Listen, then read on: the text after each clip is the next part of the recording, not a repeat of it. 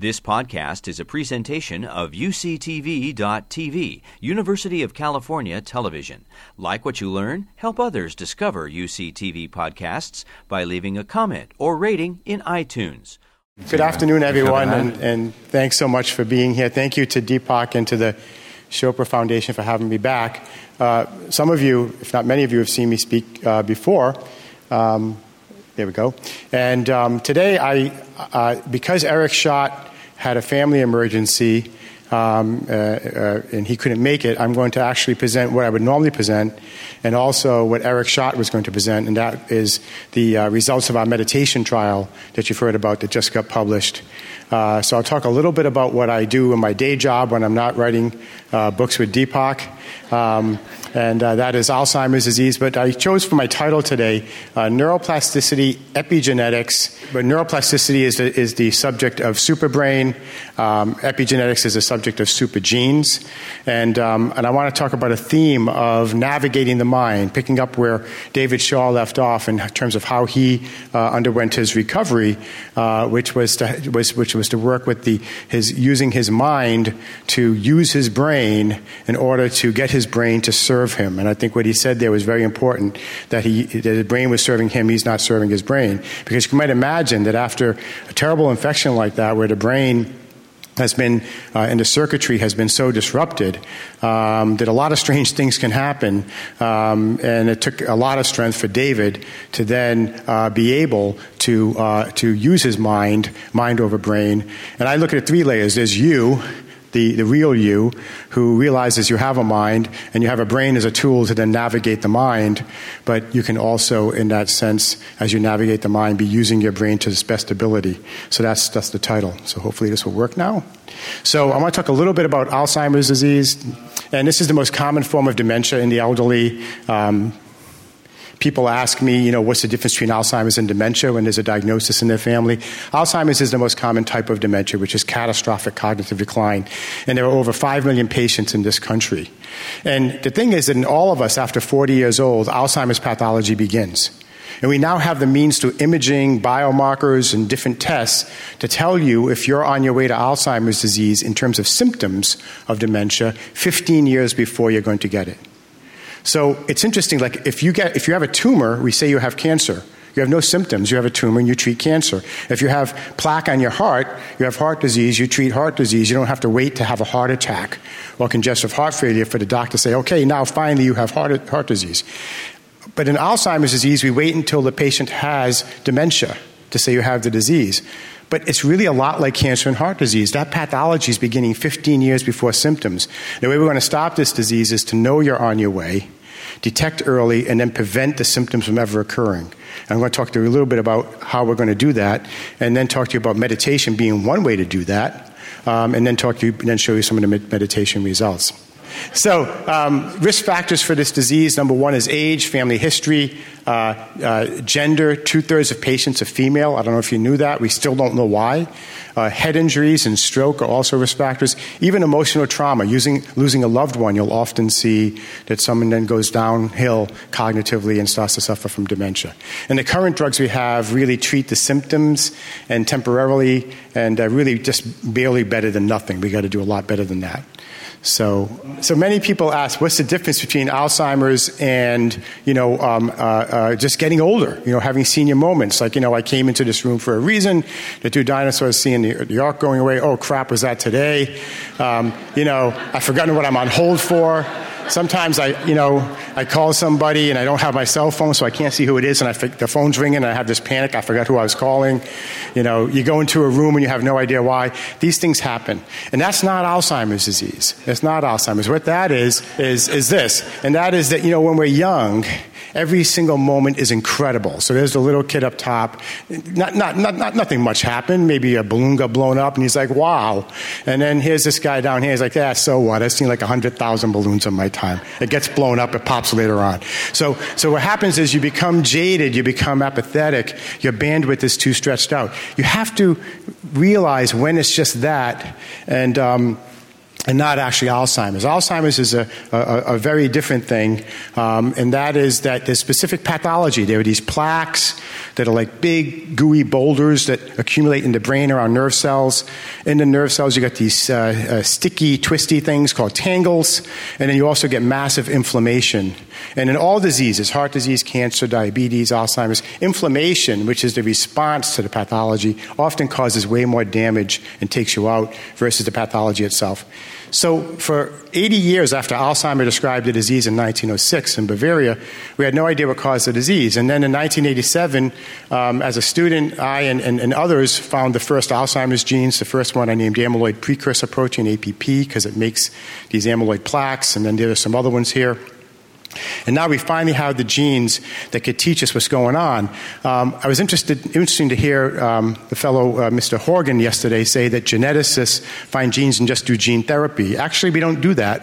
You can do gene therapy, but what really happens in medical genetics is you identify genes and then you use those genes in order to understand how the disease is caused, and you come up with biochemical pathways and drug targets or lifestyle intervention targets, and then you come up with therapies. Rarely do we actually go in after finding a disease gene and then manipulate and do gene therapy. This is the usual cost for going from genes to drugs, and that's what we've been doing in Alzheimer's disease.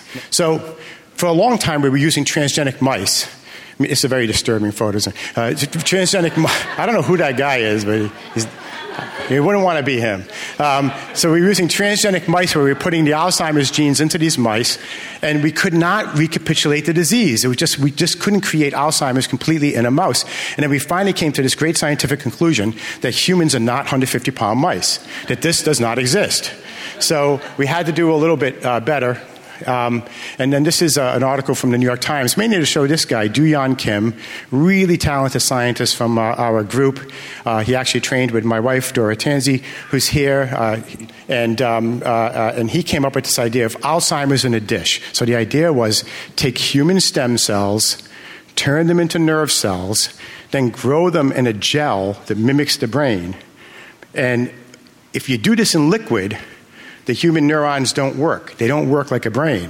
But if you put them in what they really live in, which is like your brain's like Jell-O, 3 pounds of Jell-O in your skull, then what we could do is actually get these nerve cells to form circuits.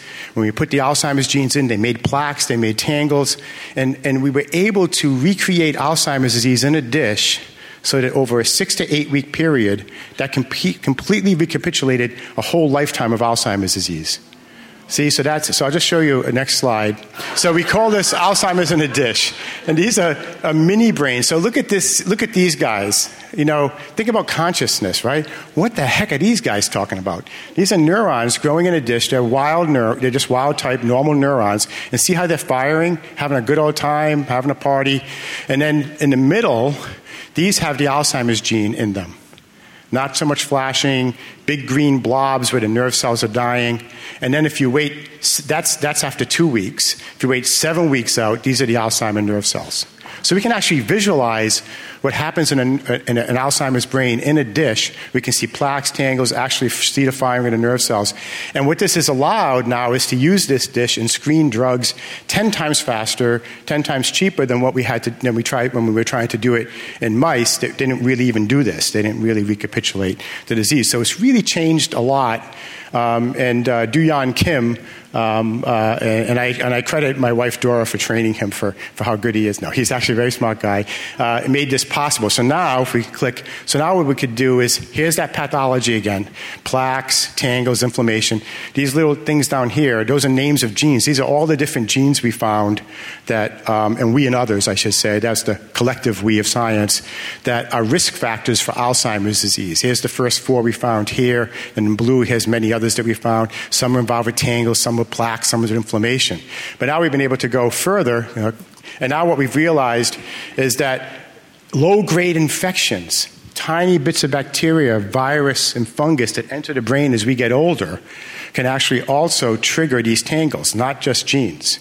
And now we know that 5% of mutations in these genes cause Alzheimer's with certainty, But in the other case, in the 95% of cases, the genes involved only affect your risk. They affect susceptibility. It's also a function of how you live your life. We now know that low-grade infections can play a role. We see that even one single bacterium in the brain can trigger an entire plaque overnight. This has completely changed the paradigm. We just published this about a month or so ago.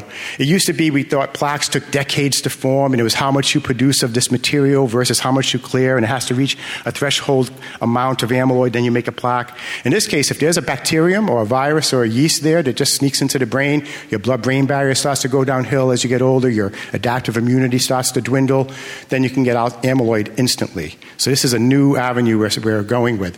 And then if you look over here, this pie chart, these are all the different drugs, 38 different drugs that now we've been able to find among the known and approved drugs in the U.S. pharmacopoeia and other drugs that have already gone through safety testing and trials, all of which either hit plaques or tangles and block this process. We could never have done that in mice.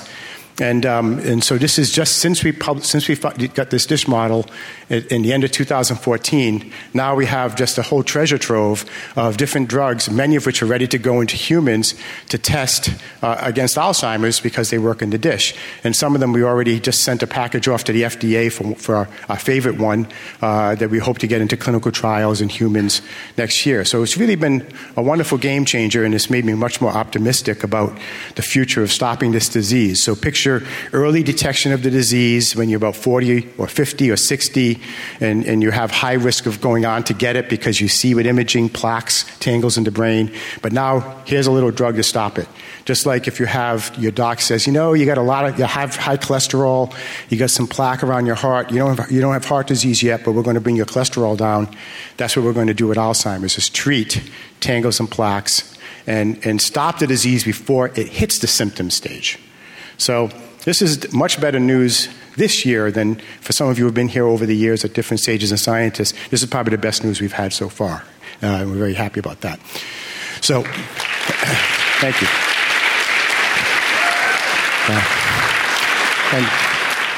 And believe me, it's because I have really good people working with me. So next slide. So now, this is what happens in Alzheimer's. Alzheimer's disease first hits an area of the brain called the hippocampus. And hippocampus means seahorse in Greek because it looks like a little seahorse. If you put your finger over the top of your ear and push in, you would hit your hippocampus. I don't recommend doing that. And you can see if you were able to look in there, that's what the hippocampus looks like. All the nerve cell bodies, and then those extensions like you saw in Bill Mobley's talk this morning, the axons, the dendrites, they're forming circuitry. And what the hippocampus does is quite straightforward. Besides modulating your emotions, fears and desires, etc., as you're taking in new sensory information, what allows you to know what I said a minute ago is that it gets stored there in the hippocampus first. So your minute-to-minute, hour-to-hour, even day-to-day memory is first stored here in the hippocampus.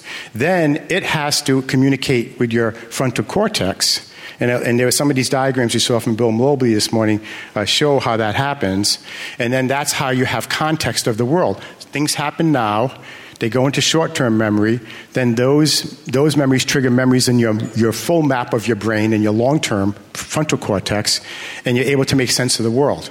Well, picture if that can't happen. Picture if no longer those neurons that are storing information about what I just said a minute ago, they're storing the information, but you can't access them. They can't be turned on. Well, you're kind of lost at sea. And what happens as a result is you lose your sense of self.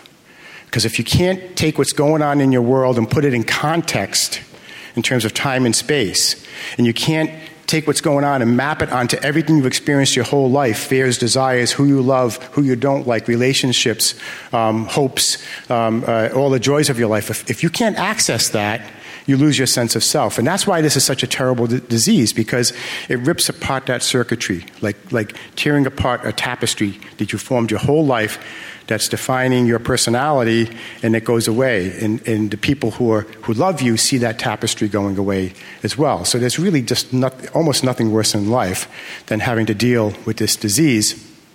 And this is where it starts, is the hippocampus. So click.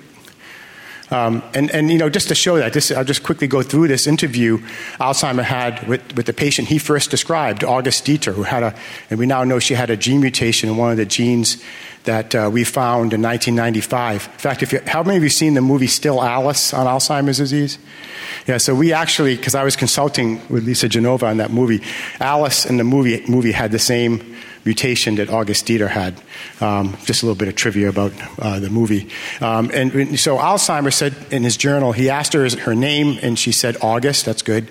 Last name, she said August again, that's not good. What is your husband's name? August, I think. How long have you been here? 3 weeks. Well, it was actually her second day in the hospital. And then she broke down and cried hysterically, and she just kept telling him, Doctor, I've lost myself. I've lost myself. And that's what this disease does.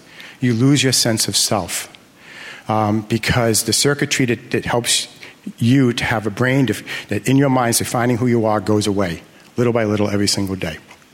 So this is called the triune brain. And back in the brainstem area, you have innate memories or instinctive self. That area of the brain is 300 million years old. It goes back to reptiles, fight or flight, that type of thing. And then about 100 million years ago, the limbic system, that's where the hippocampus is formed. And that's short-term memory, emotional self. And then the newest part of the brain is the neocortex. That's about 4 million years old, or the prefrontal cortex. That's where you have your long-term memory. That's where you're building roadmaps of your entire life. So the short-term memory is keeping track of the day. It's modulating fear and desire. It's telling you what you don't like and what's painful, and the memory of that creates fear. It's telling you what you like and what's rewarding. That's creating desire. But your map is up here. The map of who you are is in the neocortex, often called the intellectual self. But it's much more than that. You heard from Bill this morning. It's also your seat of empathy. It's also your seat of creativity, meaning, purpose, and I think most importantly, self-awareness. And if we can define what's happened to the brain in the last 300 to 400 million years, selfishness, that's the brainstem. It's mine, mine, mine. Oh, you're bigger than me. I'm going to run away. It's yours, yours, yours. Right? That's the brainstem. Selfishness is going down with evolution, and self-awareness is going up. That's how our brain's evolving over the last several hundred million years. And then that means that with self-awareness, that also becomes awareness of others of whom you're a group. There's more social bonding. There's more sense of unity with the world. That's the reason why suddenly we're having meetings like these. That's due to the evolution of our brain toward self-awareness, empathy, and unity. Now, in Alzheimer's disease, what's happening is that you first hit this limbic area, and then that can't communicate with the cortex, and then this is the path of destruction that leads to the destruction of self. So as I kept thinking of these things over the last few years, several years ago, I was thinking, what does Alzheimer's disease then teach us about who we are? What is self? Is self, is it, what is the roadmap of the brain that creates self? How is it that I can know I have a brain that creates self? Who am I really? Am I just my brain? Am I the mind that I navigate with my brain? Or am I the person who knows I have a brain that I navigate with my mind? And I think it's the latter. And so as I was going through these different thoughts, just in general, philosophically thinking about the disease, I started reading a book. I got to know the Hindu monastery in Kauai, and we have two members here today with Sadashivanatha Swami and Rajanathan. And I started reading the book by Subramanya Swami, who is the guru that founded this monastery. And this book, incredible book, Merging with Shiva on the metaphysical side of Hindu and Vedanta teachings. And these quotes really struck me.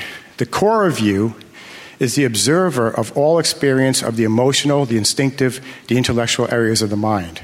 And this one, seeing the mind in its totality convinces the seeker that he is something else. He is the witness who observes the mind and cannot therefore be the mind itself. And so quotes like that and thoughts like that came out from this book then heavily played into this idea of you are not your brain, you are not your mind, you're the user of your brain. The real you is the user of your brain. Your brain brings you your world.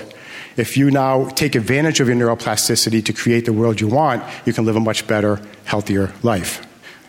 So this is, at that point at TED Med, with that fateful day at the urinal, I I met Deepak. I got to tell you, afterwards, a really interesting story. Deepak, in his talk, was talking about how when he was a Buddhist monk for a month, they had to walk barefoot on these really sharp stones and rocks. And he asked, I guess, the head monk, how do you deal with this? I mean, my feet are killing me. And he said, well, while you're walking, you only, one foot's on the rocks, the other one's not. So only one foot's hurting. Just concentrate on the foot that's not on the rocks. And so I thought that was really cool. And then literally after the bathroom event, I went to the beach. This was at Hotel Del Coronado in San Diego. And I went in the water, and I forgot to do that San Diego shuffle, which some of you know. And I stepped on a stingray. And I mean, the pain, I can't tell you. It was beyond pain I ever thought was possible. There was a barb in there, and I pulled it out. So now I had to walk with this red flaming foot all the way across the hot sand of the beach to get back to the hotel. And I remember Deepak saying, "Oh, that foot feels good. Oh, that one doesn't. Oh, that," and I had to suddenly be. So I was incorporating Deepak's teachings instantly that same day, And believe me, there was a little bit of thinking there of synchronicity that said, this means something. I told Dora, I said, I think I'm supposed to email Deepak and get something going. And that started a great string of emails and thoughts about the brain along the lines of some of the things I just told you. And we came up with this book, Superbrain. Yeah, so you heard this from Bill earlier on. Your brain consists of billions of nerve cells and hundreds of trillions of connections called synapses, and that's your neurocircuitry. But your neural network is reshaping itself all the time. Everything you think, do, every action, every response, every experience is reshaping those synapses and your connections in your brain. So in some sense, based on the choices you make and how you react to experiences you have, you're in charge for your neural network. And your brain, as you know from Dan Siegel, is allowing you to experience things like thoughts and feelings. And what we like to say in the book is, when it comes to thoughts and feelings, don't identify with them, observe them, be the witness, and then move on. And if you want to remember that, just remember Om, right? Observe, move on. So you don't want to deny your emotions and things going through your brain. It's happening for a reason. But after you observe them, learn from them, experience them, just remember to move on. Detach and move on. That's the idea. So, as you heard from Dan, your brain serves you by bringing you sensations, images, feelings, and thoughts. SIFT, Deepak mentioned that. And I want to use the example of a lemon. Now, when you see a lemon, right, you heard about the photons, you saw the slide, the photons are hitting your eye, it's bringing your brain the image of the lemon, and now you know you see a lemon, but you wouldn't say, I am a lemon. Right? Your brain brought you the image of a lemon. Now, let's say someone squeezes the lemon in your eye. That's not a good thing. Your brain brings you pain, and then you may say, I am angry, or you may say something much worse than that. But the idea here is that to say I am angry is just as foolish as saying I am a lemon. In one case, the brain brought you the vision, a sensation, an image of a lemon. In the other case, your brain, after bringing you pain, brought you the feeling of anger. So the idea is that it's much healthier to just know your brain is doing its job in making you feel anger, so that you go to the guy who squeezed the lemon in your eye and you do something about it so he doesn't do it again. That's called survival, right? So this is the basic idea, and I think, I love this SIFT idea from Dan, because it's saying, just remember that that's your brain as an organ doing its job for you. The real you is the user of your brain and the user of the mind that your brain navigates, that you navigate with the help of your brain. So let me move on now to supergenes and epigenetics. And this is a very wordy slide. I hate wordy slides. But it's just to remind me to tell you that epigenetics was actually first proposed decades ago. And the idea was that it was proposed that in human development from embryo to senior citizen, that we're not completely hardwired in DNA. There's also soft wiring. In other words, you can't change the genes you inherited from mom and dad, but you can change gene expression. So everything you do, again, actions, thoughts, experiences, etc., is not only reshaping your neuroplasticity and your circuitry in your brain, it's shaping the programs of gene expression. Now, we're not saying that we can give you some guide and say, now, if you want to change gene A, B, C, and D to go up and Z, X, Y to go down, just eat mashed potatoes. We can't tell you that. But what we can tell you is that There are beneficial or salutary changes in gene expression programs, and there are gene expression programs that will hurt you based on the habits you keep. So habits become very, very important. And I won't get into this today. Maybe Deepak and I can discuss it later, but there's also data from other species like mice that when you modify your DNA based on your experiences, you can pass those modifications on to your offspring. Think about that. That based on experiences you have that then change the expression of your DNA, that because it's a chemical modification like methylation or acetylation, at least in mice, we can't, it's harder to show in humans, obviously, but at least in mice, those changes can be passed on to the offspring. So that means you have a newly acquired genetic traits based on expression that can be passed on to the next generation. So your genes make up about 2% of your genome, only 2%. And much of the rest of your DNA is, we used to call it junk DNA. Now we have much more respect for it. We call it intergenic DNA. That's like the politically correct term for it. And that DNA in between the genes is controlling the activity, or what we call the expression of your genes. And so at every moment, your gene expression is changing based on what you're experiencing or eating or thinking. But anything you do often and routine, like a habit, it's all about habit, then your gene expression becomes soft-wired. It becomes semi-permanently modified by chemicals like methylation and acetylation. So now those genes are always going to express the same way until you change the habit to a new one. So this says that when it comes to epigenetics, the most important thing to remember is not that, thanks to epigenetics, one single stem cell can turn into so many different cells in your body, like the heart, brain, and kidney. That's true. But for your own life every day, epigenetics is actually changing your gene expression in response to how you live, and habits change it semi-permanently, meaning until you change your habit. Like let's say you eat junk food every day. At McDonald's, your gene expression has to compensate for that. All these genes have to get together and say, oh my God, he's eating a Big Mac again. He's going to have inflammation. He's got all this sugar and fat and petroleum products. And, so now these genes get turned on to deal with that. And those genes mean well, but if you have excess activity of genes that are meant to help you, like inflammation genes, they hurt you. Think about inflammation. It's meant to help you, but excess inflammation causes tissue damage.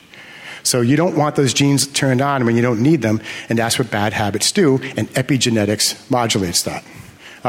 So your epigenome is described as your gene expression reshaping itself in accord with your choices and resulting experiences. Epigenetics is that your habits, based on your choices and routine, program gene expression via chemical modifications that now soft wire those same gene expression changes. And the thing to remember is bad habits lead to unhealthy gene expression programs, good habits, the opposite.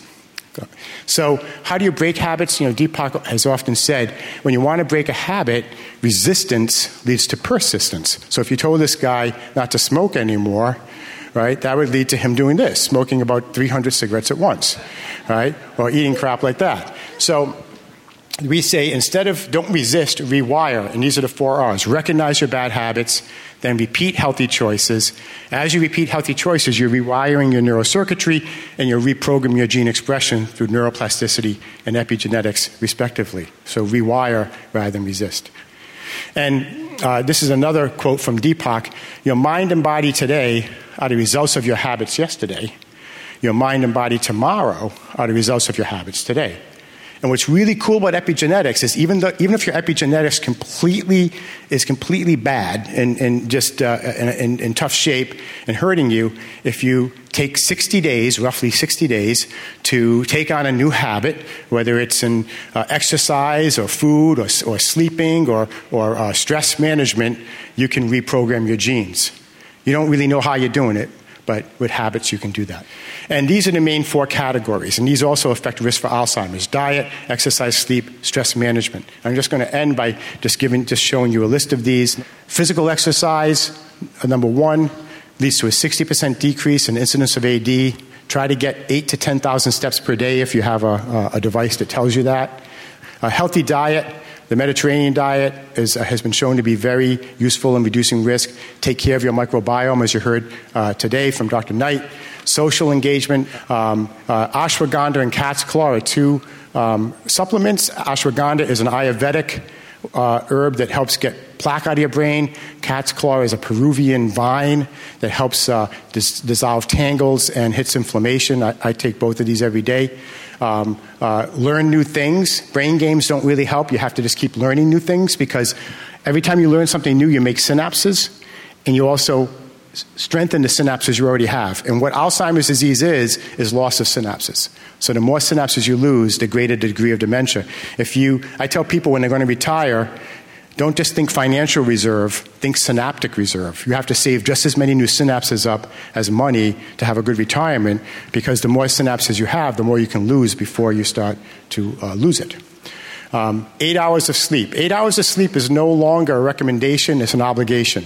Not getting 7 to 8 hours of sleep is kind of like smoking a pack of cigarettes and eating 2 bags of potato chips sitting on the couch every day.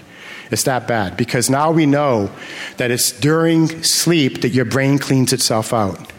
The brain, with all these plaques and tangles, during deep sleep, to get cycling out of non-REM sleep into that deep sleep where you're in the delta stage of sleep, that's when your brain stops making amyloid. It's the only time you get a break, and it also cleans the amyloid out of the brain. In fact, the Dreamweaver device that we're trying out here, some of those programs can get you down to delta. Of course, meditation can get you there as well. This is when the brain really starts to clean itself out. And finally, meditation. So I just want to end with the meditation results. This was the data that Eric Schott was going to present. And this is the paper that just came out last week. Meditation and vacation effects have an impact on disease-associated molecular phenotypes. This was a joint collaboration with Alyssa Appel, Eric Schott, Paul Miller, and others. And it was carried out with Deepak running the meditation retreat itself at the La Costa at the Chopra Center. So here's what we did. We had 30 women who were expert meditators. They were regular meditators and very experienced with meditation. Then 60 other women who were randomized. So the 30 were just at the resort having fun. And if you've been to La Costa, you know, most of you have been there, the other sages and scientists. And the other 30 were at La Costa, but also learning how to meditate. So novice meditators, and that was randomized. And Deepak was teaching the primordial sound meditation, body and breath awareness, self-reflection. For the vacation group, they're hanging out, leisure activities, some exercise, some daily classes on healthy living, but not learning how to meditate. And it was those 30 expert meditators who were teaching the novices here in this group, together with Deepak. So this just shows a slide of this. This is to depict a gene network. Each little glowing guy here is a gene, and this gene is talking to that gene. There are 20,000 genes in our genome, roughly. And those 20,000 genes make about 200,000 or 300,000 messages called RNAs. And we can look at all of the messages that are made in our genome. That's called a transcriptome or transcriptomics, because they're transcripts of the gene. And what we can do is we can compare these networks of genes as they talk to each other in people who are, let's say, just in a normal state versus those who might be in a disease state, or in this case, those who learned how to meditate. So you can actually compare gene networks in a control group, and in this case, in a group that's undergoing meditation. And this is the gene network map that we got. I know it looks very complicated, but the highlights are one more click. That we saw that these inflammatory genes that are being turned up, when you don't get enough sleep or you're eating junk food, they start to settle down. We see that wound healing genes that, again, they're meant to help you, but too much of them can hurt you. We see genes involved with the clearance of the amyloid in the brain going in the right direction, and we see viral genome expression also being changed. What we saw was these were the main categories of changes we saw in gene networks, but we saw them in both Alzheimer's, we saw them in both Alzheimer's genes, inflammatory genes, other genes, and the beneficial changes were observed in both the vacation group, just relaxing, and the meditators. But what I'm going to show you is that the meditators also had extra benefit beyond the vacation group. So it says vacation is great, meditation is even better. These are just, I think this tells a story. These are the networks of genes talking to each other in the vacation resort group, and these are the ones in the meditation network. And there's some overlap, but they're not exactly the same. And then I'll just summarize the differences we saw and where we saw similarities. So what we saw was that's the vacation dog. That's the meditating dog. No dogs were harmed in this study.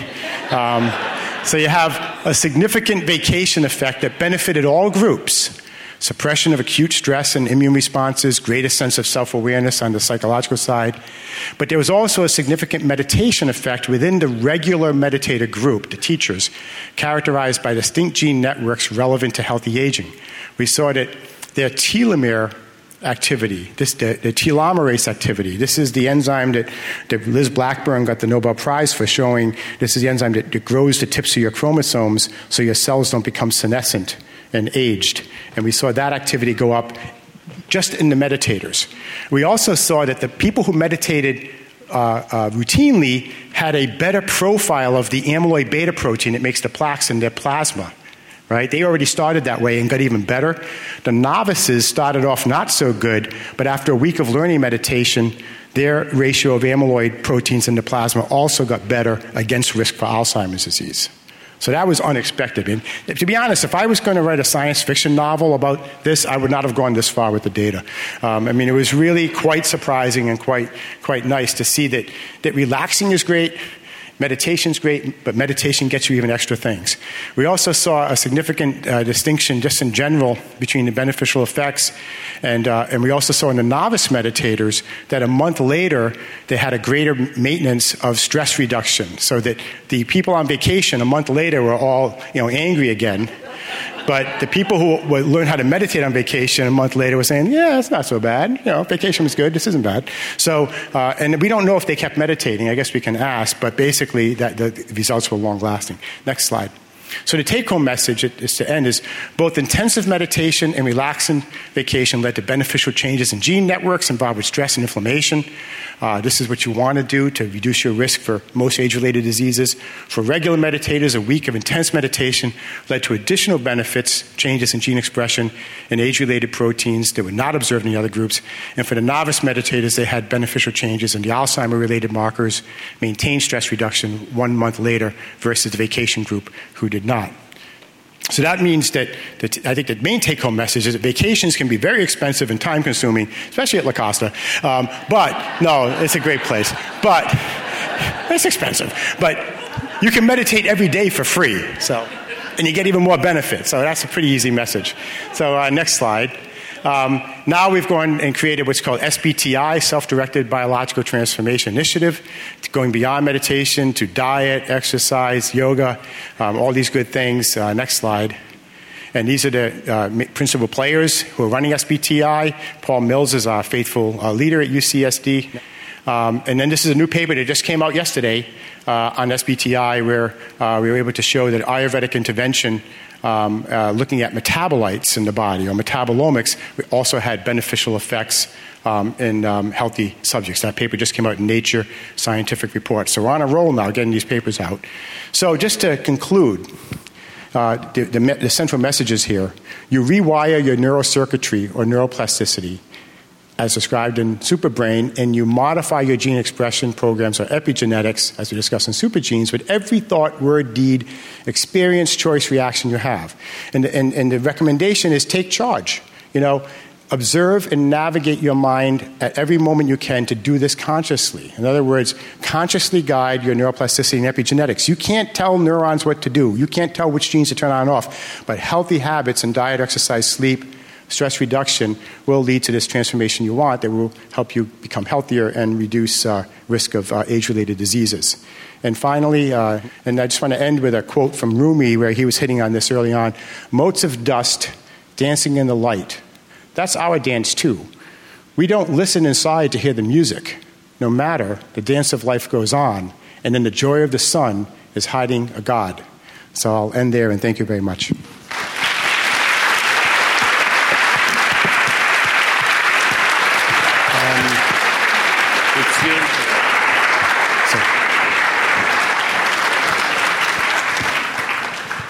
Okay, so sit, Rudy. Over the years, our conversation runs like this. Rudy, close your eyes. What are you going to do? Guess what? Imagine a beautiful sunset on the ocean. Do you see a picture? Yeah. Where is the picture? It's right there. Right there? Yeah. If I did a CAT scan of your brain or an MRI, would I see a picture? If you have a good imagination. So No. all I'd see is neurochemicals, right? You'd see firing in the visual cortex to conjure up that picture. But where is the picture? You're experiencing a picture. So the fact is we don't know. I mean, we don't know how the JPEG is stored. We know how to pull it up. Okay, and how did you summon forth that picture? Volition, intention, And where did that come from? from me. See? Okay, from being. Do you remember the house you lived in when you were a kid? Yes. Where was that information before I asked you the question? So we don't know. I mean, neuroscience can explain how information is recorded, modified, and recalled, but how that information is actually stored and where it is in a milieu of protein and fat and in neurons, we really just don't know yet. That's the fact. I mean, there are those who are trying to. There are neuroscientists who will tell you that eventually, through connectome projects of seeing how the brain connects, that we'll figure that out. But it's a leap of faith, and we just don't know. So that's basically the essence of the hard problem we are still struggling with. We actually do not know the mechanics of intuition, memory recall, or even if memory is stored at a cellular level. Is there a cellular substrate for memory that we know of? No, I mean, what we know is that complex firing of, millions of neurons making synapses allow you to recall an image upon volition of wanting to do so. But, how you can see your mom's face in your mind, where that face was, how that image is stored, anybody who told you they knew that just would be lying. Intuition, insight, introspection, imagination, creativity, choice. This is what we're about, and we don't know the basis of that as yet. So, as our conversation evolves, and Rudy and I have kept a kind of a record of our emails and our text messages, I have to. Although I heard WikiLeaks might have them, so. Oh. So what we have is the paradigm that we are examining here. There's a materialistic, physicalist paradigm, and then there's a non-physicalistic paradigm. And the paradigm I come from, but I'm also educated in this paradigm, says that every form is a phenomenon. Okay, so everything that you think of as a noun is a verb, everything, including the table, and atoms and subatomic particles, they are phenomena. Every form is a phenomenon, and every phenomenon arises and subsides from that which is formless. Formless. But without that formless, there would be no experience of form. So a great Indian poet Tagore, he said, in this playhouse of infinite forms, I caught sight of that which is formless. And so my life was blessed. Together we are trying to expand this conversation so we can bring science and a tradition and traditions that have looked inward into the mechanics of experience. How does that tie in both the reductionist model that we explore so very well, which Rudy's helped now to explore with me, and how do we tie it into the contemplative traditions that have looked inward and experienced the witnessing of experience? Because experience is in time, but you use a very nice word, being. Being is not in time. Now, of course, you mentioned the woman with Alzheimer's who lost her sense of self.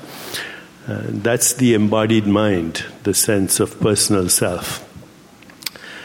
And when we use words like self, it can be a bigger mind, right? Well, that presumably that self that is aware of being aware, that's aware of having a brain, aware of having a mind, is still there inside.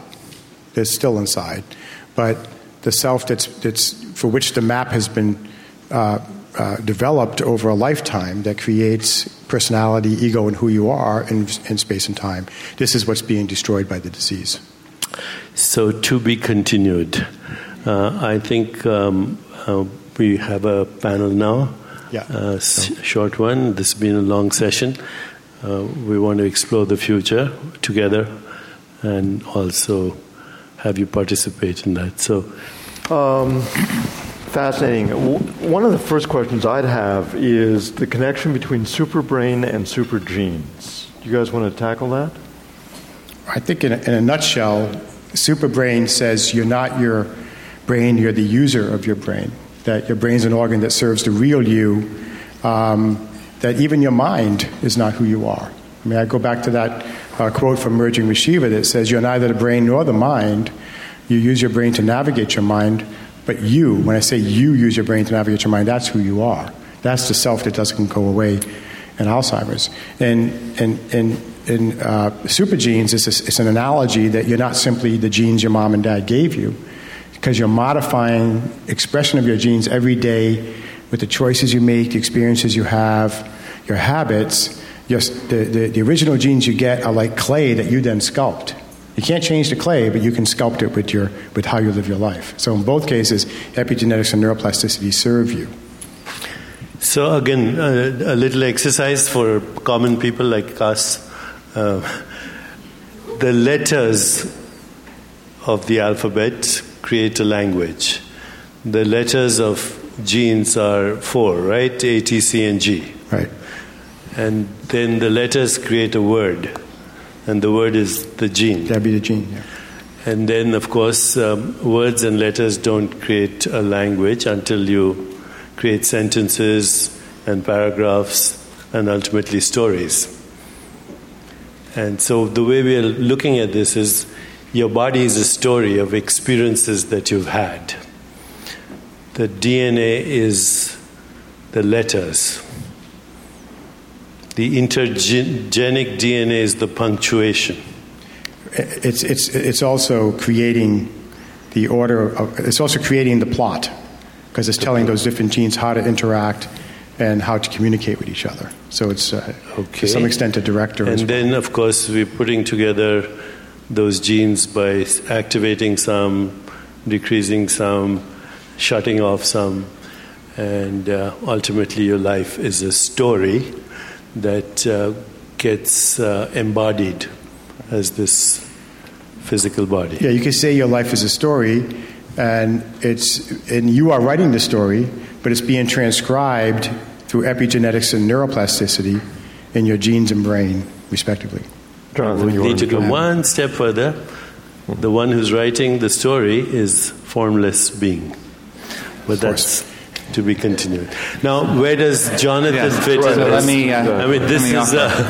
this? From the opposite perspective, as a reader rather than a writer of the two books, I think both books serve very powerfully as motivators for behavioral change, which, as a physician, I'm always looking for, because changing habits is the hardest thing we ask of one another. Physicians ask of patients, and physicians ask of physicians.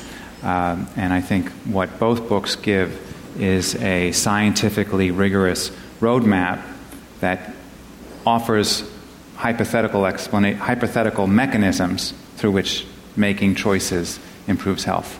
And as patients, we're always looking for ways to motivate ourselves to do difficult things.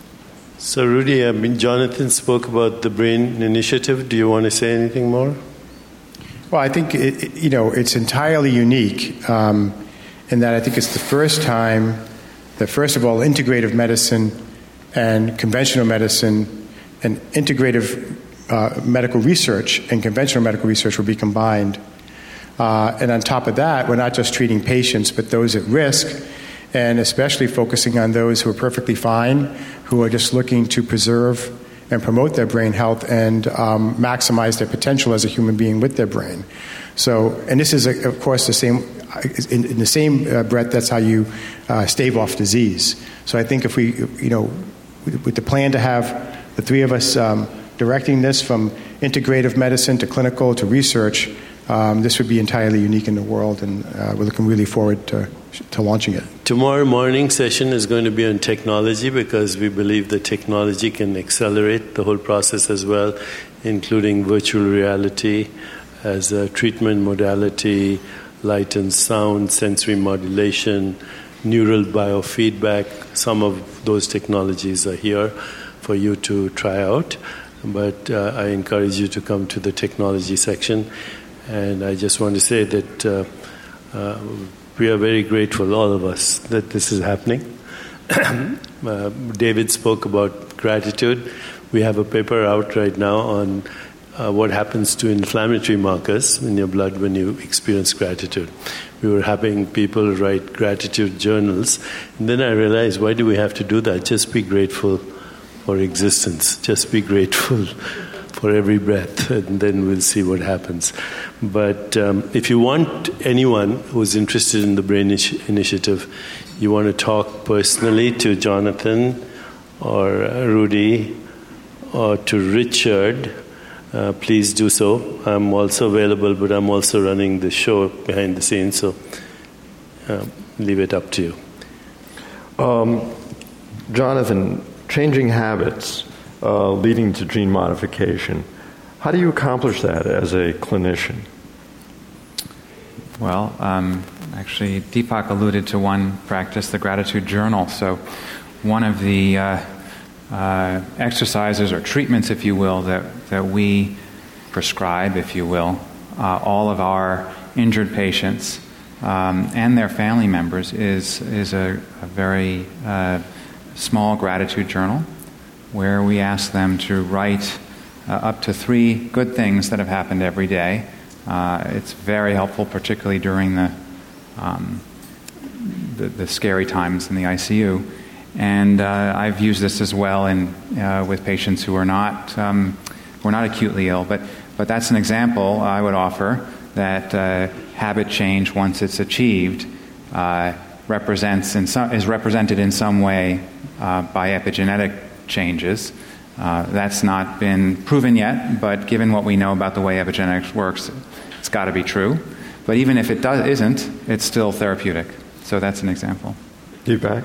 So, of course, we teach meditation. We've done it for 30 years, and there are a lot of misconceptions about what meditation is. We teach reflective self-inquiry, sensory observation of sense experiences, body awareness, breath awareness, contemplative practices. But I have to say that if you want one place to find out how to change your experience of life, I would still go along with Dan Siegel's Wheel of Awareness. Check it out. Go to drdansiegel.com and look for Wheel of Awareness, which has its origins in wisdom traditions. But, it has been said that the highest form of human intelligence is the ability to observe yourself without judging yourself. And if you just do that slowly, transformation occurs. Not overnight, but slowly. And also you can observe all the things that you can be aware of in the Wheel of Awareness. Consciousness is the subjective knowing of experience. What you experience is, of course, the 5 senses, your body, your mental space, and your relationships. And that's a great way to begin to shift habits that we've created over a lifetime. But it does happen, and happens slowly, not too drastically, because otherwise you see there's a thin line between sages, psychotics, geniuses, and scientists.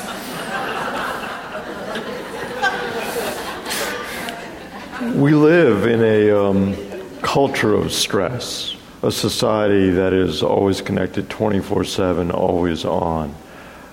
How do you begin to change that so you change gene expression too. We can all jump in on that. Well, I think I showed a slide. It basically, it starts with recognizing your bad habits. You need to take some time to think about each of those categories: diet, exercise, sleep, stress reduction, and just think about what you're doing wrong. And at that point, try to now start literally rewiring, start to create a program in your brain that allows you to just avoid those habits while you routinely take on new habits. And the beautiful thing about epigenetics and neuroplasticity is that if you stick with it, after about 60 days, your neurons have rewired. And anyone who wants to say that that's not true is wrong. I mean, neuroplasticity works with repetition. So does epigenetics.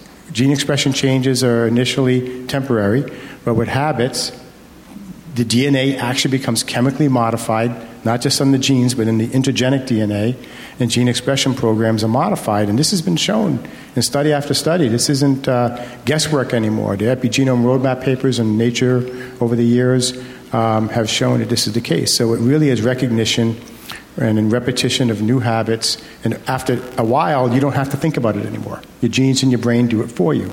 That's what you want to take advantage of. So Jonathan, go ahead.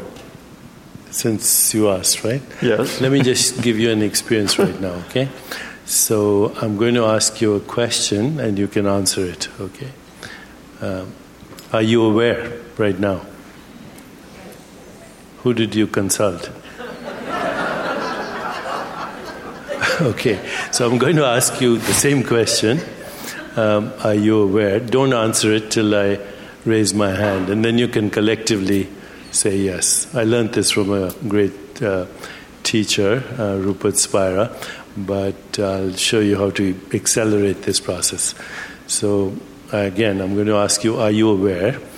Don't answer the question till I raise my hand, then we can collectively say yes. Are you aware? So are you aware is a thought. Yes is a thought. In between is awareness. The awareness of a thought is not a thought. So I'm going to ask you again, are you aware? This time don't answer the question, just turn to who is aware. Are you aware?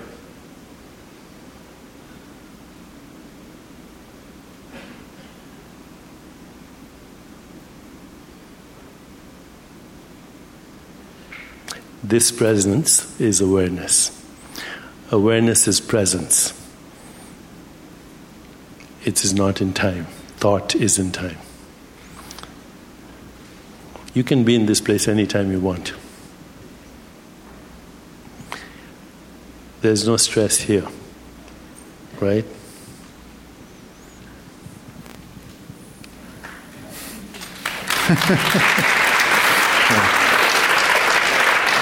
So I was going to ask you the same question from your perspective. I'll bring it maybe down to earth at least, or okay. From the neurology side. So in the habit change is such a challenge. We all know, and what I have found, and what I think is fundamental to enabling people to change their habits, those who may not have such an understanding of consciousness, is you have to avoid bad feeling. So you have to set up a program for habit change that is very high risk for feeling good. So that's breaking it down into small pieces. You know, you read Super Genes and you look at all the things you want to accomplish. Pick one, start with that, and then make it a practice that you pick up a new one when the old one, perhaps, when the first new one is secure. I wish that we physicians were trained in enabling habit change for our patients. It would be a great service that we could provide, but as far as I'm aware, there aren't medical school curricula yet in habit change. There ought to be. But we could do that in the Institute. Absolutely. I mean, one of the issues, and I know Deepak gets at this a lot in his work, is the impact of negative aspects of trying to force habit change rather than encouraging. Is there a way of moving that conversation in a direction? Yeah, if you try to change a habit, that itself is a stressful experience, right? So you don't have to, if you try, then you're already not in the game. You've disqualified yourself. Trying to change is very difficult to change. But slipping into awareness can be very natural. And that's why contemplative practices help again and again. And we've seen change occurring over years. People stopping smoking, addictive behavior, improved relationships, just as a result of being aware. And I would reinforce that. Stress is a very interesting kind of concept. It's a very Western concept based on the perception of threat, that life is a threat, and it's part of our evolution. It's part of the reptilian brain. When I was in medical school, the way we remembered the functions of the reptilian brain were the 4 F's: feeding, fighting, fleeing, and reproduction. So that's, of course, survival, right?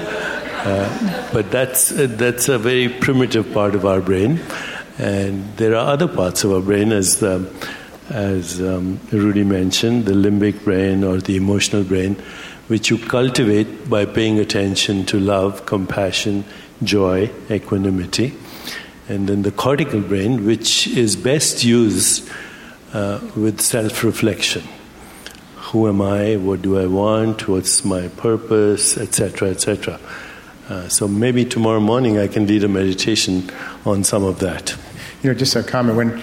When Deepak and I decided we were going to write Superbrain, he told me I had to read I Am That by Nisargadatta and nicely sent me the book. Do you remember that? And one of the things that really struck me in that book was a running theme that desire is memory of pleasure and reward, and fear is memory of pain and punishment. So let's say a desire becomes an addiction, or let's say a fear becomes a phobia. I think for me, just knowing that the reason why I'm afraid of something is because I have a memory of pain associated with that something forces me to look back. Where'd that memory come from? Well, if I have an addiction, before diving into an addiction, remembering that this is coming from memory of pleasure and reward.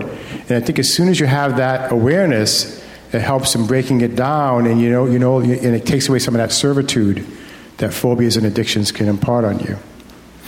See, one of the gifts of being human is we are creative, we have imagination, intuition, insight, choice.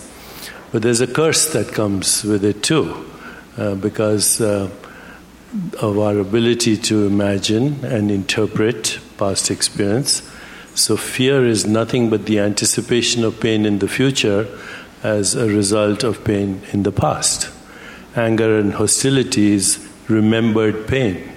Guilt and shame is directing the same thing at yourself. And then depression is the depletion of energy as a result of all of the above. So these are human dilemmas. They're not, if you kick a dog, the dog also remembers. Mm-hmm. And if you meet that dog 5 years later, it may attack you. But unlike a human being, it doesn't plan for 5 years how to get even. That's our existential suffering. Remembered pain with the desire to get even. It's all the problems in the world right now. Right. If you realize that the memory, we don't even know where that memory is, before we recall it. And most of your thoughts, by the way, this is a very important thing to remember, don't belong to you. They're recycled social conversation. So why do you own them? Unless you have a really original thought like Einstein or a great artist or the Beatles, most of your thoughts are not yours. They're the result of the hypnosis of social conditioning. You don't even have to own them. They just just are like ripples in the ocean of consciousness. You observe them, let them go. Observe and move on. Exactly.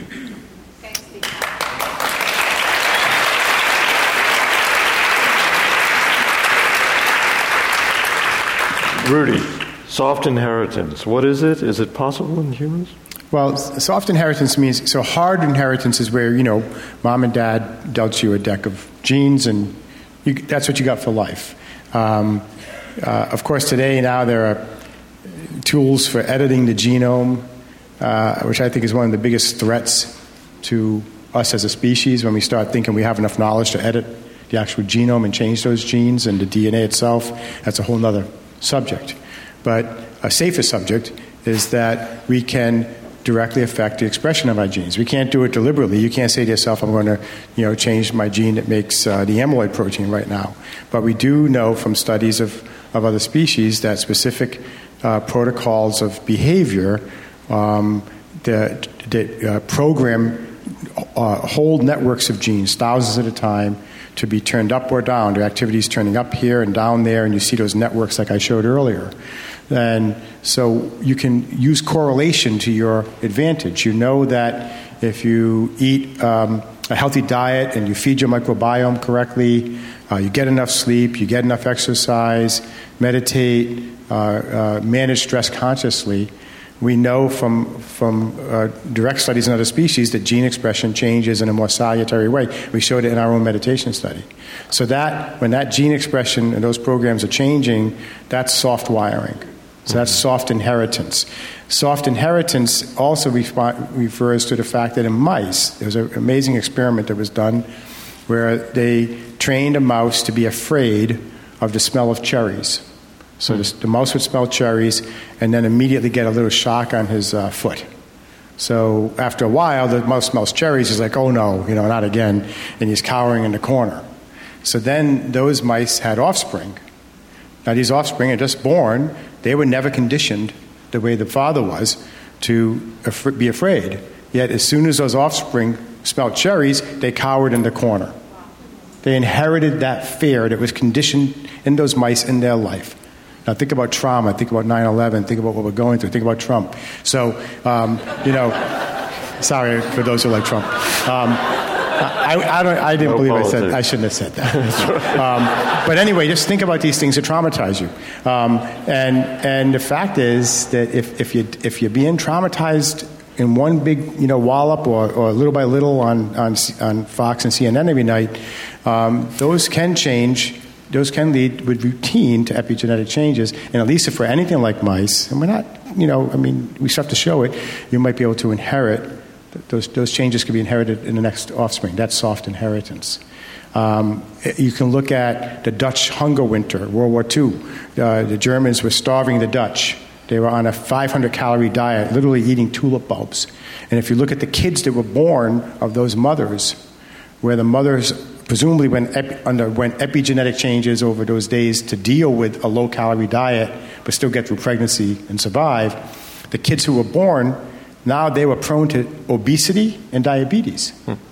They were getting more bang for their buck from a regular Western diet, and at least the hypothesis is, and you don't know for sure, that they inherited epigenetic changes that the mother experienced to deal with the low-calorie diet while pregnant. So there are circumstantial evidence in humans where you can imagine soft inheritance, but there's hard evidence from mice and other species. Well, we are on the eve of 9/11. Any lessons learned through this for those who either survived or children of?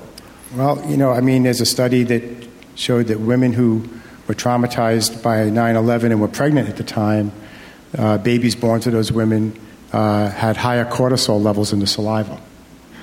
Now, is that epigenetics? These are all circumstantial and it's not hard evidence.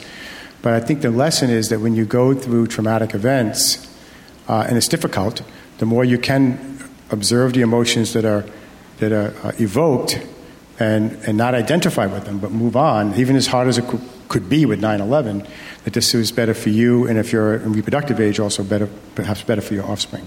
So one of the, what I think is very liberating aspects of soft inheritance as opposed to hard inheritance is the with the dawn of the genome era, with the sequencing of the human genome, we as a medical community, I think, have emphasized hard inheritance because we've started to identify thousands of variants in the hard genome, if you will, that influence risk of disease. And one of the, I think, negative impacts of these discoveries has been a fear of understanding what your hard inheritance might be based on your genome sequence. What soft inheritance as a model offers patients, all of us, is kind of a way to overcome what might be the limits of hard inheritance. In other words, if you inherit a variant that predisposes your risk to diabetes, the chances are that you can, through epigenetic change, have a bigger impact on changing your risk of diabetes than any hard inherited gene sequence could have. And so I think that's a really liberating concept, and that's how I talk about it with patients, because right now there's a lot of emphasis on hard inheritance. And in support of that, if you look at the big age-related diseases, heart disease, diabetes, stroke, Alzheimer's, in each case, a tiny minority of the mutations involved guarantee the disease, probably less than 5% of the whole pie chart. 95% or more of them only affect your risk and susceptibility, meaning you can do something about it with your lifestyle, and epigenetics and neuroplasticity are your two tools to do that. So this brings up something very controversial, and I'm almost scared to bring it up. But oh, good. I do it with Rudy, so why not with you? I think the way we are understanding epigenetic modulations and soft inheritance should make us question whether Darwinian evolution applies anymore, at least to human beings. Our evolution is now culturally influenced through social interactions, through personal relationships, through the environment, and therefore it's time to rethink evolution. Rudy? I know it shouldn't be a question asked to a geneticist. Yeah, Darwin did amazing work. There's no doubt about it. And he didn't know about genes. He didn't know about epigenetics. He did an amazing intellectual thesis without a lot of information. But I think what I would say is that the Darwinian evolution is still a play, but the concept that all mutations are random and that we just go along for the ride and a random mutation comes in and survival of the fittest is going to decide if it persists, and that we play no role in determining what new mutations might be. This is where we have to question whether the new mutations that come in, luckily this bird now has red feathers and now can be seen, and this is an advantage, and that bird survives and the other bird with blue feathers doesn't, for whatever reason. So this would say that, and this is the key, with epigenetics, you got to look at what happens to the DNA itself, right? So picture DNA like 3 billion beads on a string. Now picture you fold those 3 billion beads. You have to have really big hands for this, but you fold them in your hands, and there's red, blue, green, and yellow. And bead number 4095 that's red, when you fold them one way, is stuck inside. When you fold them another way, it's stuck outside at the top of your, near your fingers. So you expose different beads based on how you fold them. This is what epigenetics does. So epigenetics, when you chemically modify the DNA, especially this junk DNA or intergenic DNA, affects how DNA is three-dimensionally folded. So certain beads become exposed, certain ones stay stuck in the middle. This will directly affect susceptibility to mutation. And this is a very, very hot area right now of how epigenetic effects on DNA also affect where mutations might occur. Now, what is epigenetics caused by? Your lifestyle, your choices, your conscious choices. So now, if you put that all together, the logic says the way you live your life, as you epigenetically change your DNA, is also affecting which DNA might be mutated later on.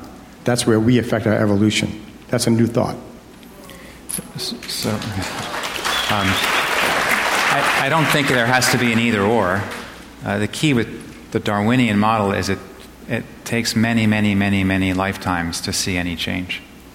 And I think what's important for us is to focus on what we can control, and the epigenetic mechanism is one that we can control. And so there's no question that there is likely to be some impact through our choices on our evolution. Right. And within a much shorter time frame that we can observe, or perhaps our children or grandchildren can observe. We're responsible for our genomes. Yeah. And we can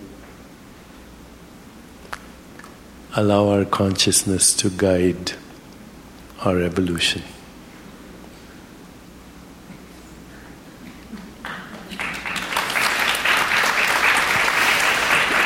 So we have time for just a couple of last questions. One big question I want to pose, because at the end of the day, what we're working against in some sense is time, our lifespan. Can aging be unlearned? Go ahead. There are three ways to look at aging. One is chronological age, the day you were born. The second is your psychological age, which is how you think of yourself and how young you feel. And that includes everything you do, including, your physical capacity, your mental capacity, your emotions. And then there's a third way, which is to measure biological age. And these are three different ways to look at aging. And until now, we didn't have very good ways of looking at biological age. So we would look at things like blood pressure, bone density, body temperature regulation, fat content, cholesterol, HDL ratios, the skin thickness, number of wrinkles, and on, sugar tolerance, and sex hormone levels, many ways, but cumbersome. I think we're getting to the stage when we can look at new ways of measuring biological age. Telomerase is just the beginning, then telomere length, inflammatory markers, transcriptome analysis. So we're looking at a new era in ways to measure age and connect it to lifestyle. You've been hearing buzzwords like today's 80 is yesterday's 60, and today's 60 is yesterday's 40. I'm going to be celebrating my 70th birthday, and I can say very proudly I've never taken any medication or avoid hospitals as dangerous as prisons, and even the spa. I feel biologically the same way, in fact better than I felt 30 years ago. So it's a great era to look forward to. Rudy, you want to tackle that? No, I would also. I don't look at aging as a bad thing. I look at it as a continuation of development. I mean, look at a one-cell person, and then an embryo, and an infant, a toddler. We continue to develop. You look at a fruit. It's small. It's a flower, and it's small. It's green. It's sour. It grows. It becomes sweet, and then it rots. I look at it as how can we not rot as soon as we do. I know that's a really bad analogy, but if I was a fruit, I want to stay sweet, and an apple, I want to stay sweet and red as long as I can. But it's still one developmental program. We just got to learn how to deal with it. And lifestyle, we've learned already. We think about why people suddenly live till 50 years old in 1900 versus 35 years old. It's very simple. We covered the sewers. I mean, that's the number one thing we did for health in the 1800s was we figured, hey, you got to cover that stuff up. And then in the 1900s, we went from 50 to 72 because of antibiotics and just dealing with infections. So there's always ways we're learning to not rot as soon as we do. And I think we'll continue to do that. And I think that's part of what we're learning here. Jonathan, you have not that we rot, but you know what I mean. Yeah. Well, I would just take what Rudy was saying, and we want to not be fearful of aging. And so if you think of the trajectory and maximizing human potential at each stage of life, whatever that stage is, then aging becomes less of a challenge rather than the challenge becoming, how do I maximize my human potential at this stage of life and in the next stage of life? So I think we want to get away from aging as bad. No, I just want to add one thing. Things that are very good for us, if we don't use them judiciously, they can turn into things that are bad for us. So Rudy mentioned that things that extended lifespan were sewers, better hygiene, and that was the first thing. And then the second thing was nutrition. People had access to food. It wasn't coronary bypass surgery, and you should know that because it's the number one surgery done in this country. Coronary bypass surgery and angioplasty are the two biggest surgeries. $200 billion industry. Does not change the mortality from heart disease if a patient has angina by more than 2%. I'm saying stable angina. If it's unstable, it'll save your life. But most people don't know that. Okay, same thing, antibiotics got rid of infectious disease, and so we are very lucky that penicillin was discovered. But right now, 30% of the microbiome on our planet has disappeared. You won't find it in the soil unless you go to the Amazon. And that's not just antibiotics, it's the contamination of our food with petroleum products, it's all kinds of other things. But we have to be very careful how we use powerful drugs. They're very useful, life-saving. If used injudiciously, they can cause huge problems. I remember one night when I was an intern, I got up to go to the bathroom, and I woke up to go to the bathroom. I heard my nurse, and she was waking up a patient. She said, "Mr. Smith, will you please wake up? I have to give you your sleeping pill." So I went up to her, I said, "You're waking this poor guy up to giving him a sleeping pill?"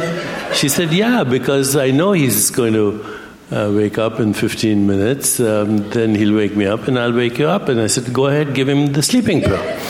And afterwards, when I started to think about this, and there's data to show you this, that the 5 most common conditions for which we use drugs in the hospital are pain, anxiety, nausea, insomnia, and constipation.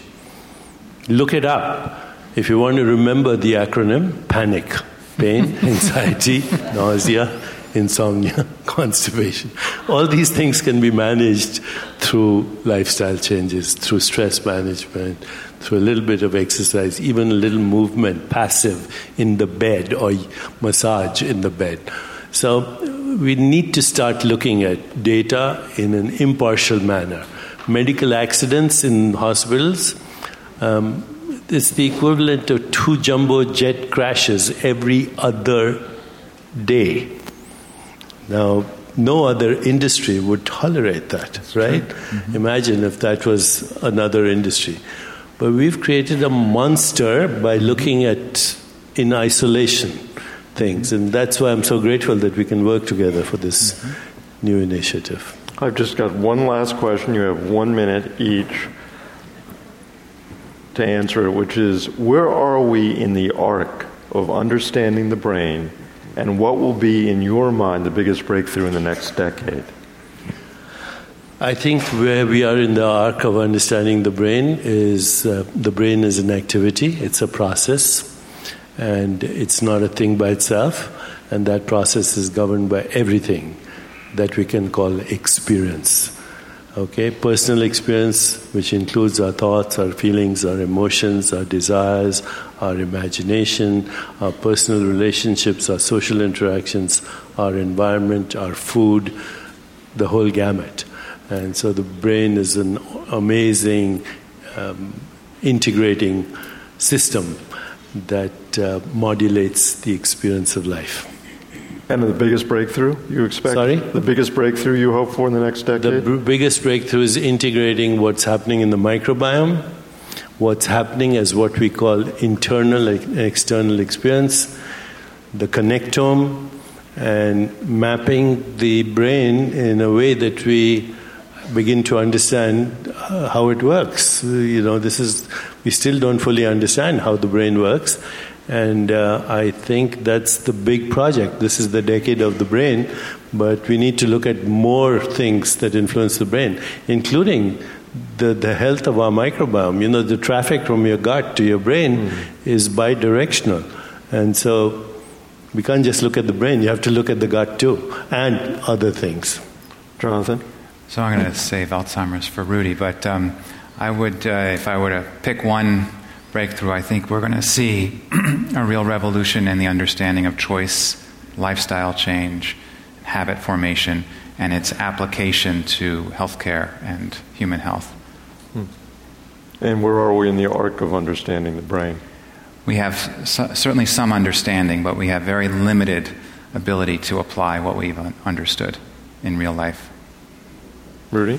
Yeah, I think the biggest breakthrough that I'm hoping for, especially in terms of Alzheimer's disease, which, with 71 million baby boomers, this is a huge epidemic that's just getting bigger, is I'm very encouraged by the data that says you can have, I didn't mention this in my talk, you can have a head full of plaques and tangles, Alzheimer levels, plaques and the tangles. But if your brain does not react against that with inflammation, you do not get Alzheimer's disease. So we have these resilient brains where people die in the 80s and 90s, and you look in the, very rare, and you look in the brain, and there's tons of plaques and tangles, and the neuropathologist says this is Alzheimer's. And say, no, the person died cognitively fine, and in each case what's missing is inflammation. So we're working very hard on this. If we can figure out a way to stop inflammation and make every brain resilient to the presence of plaques and tangles, we can eradicate Alzheimer's disease. And in terms of being on our way to do that, our lab and other labs have discovered the genes that control inflammation, and now we've incorporated those into our Alzheimer's. In addition, we're already identifying compounds that can hit that. Last word. I'd just like to say that inflammation is not just here embodied. It's part of our political dialogue in the world right now. Look at the election, if that's not a good example of inflammation. Very good. Thank you. Too much information. You've been listening to a podcast by University of California Television. For more information about this program or UCTV, visit us online at uctv.tv.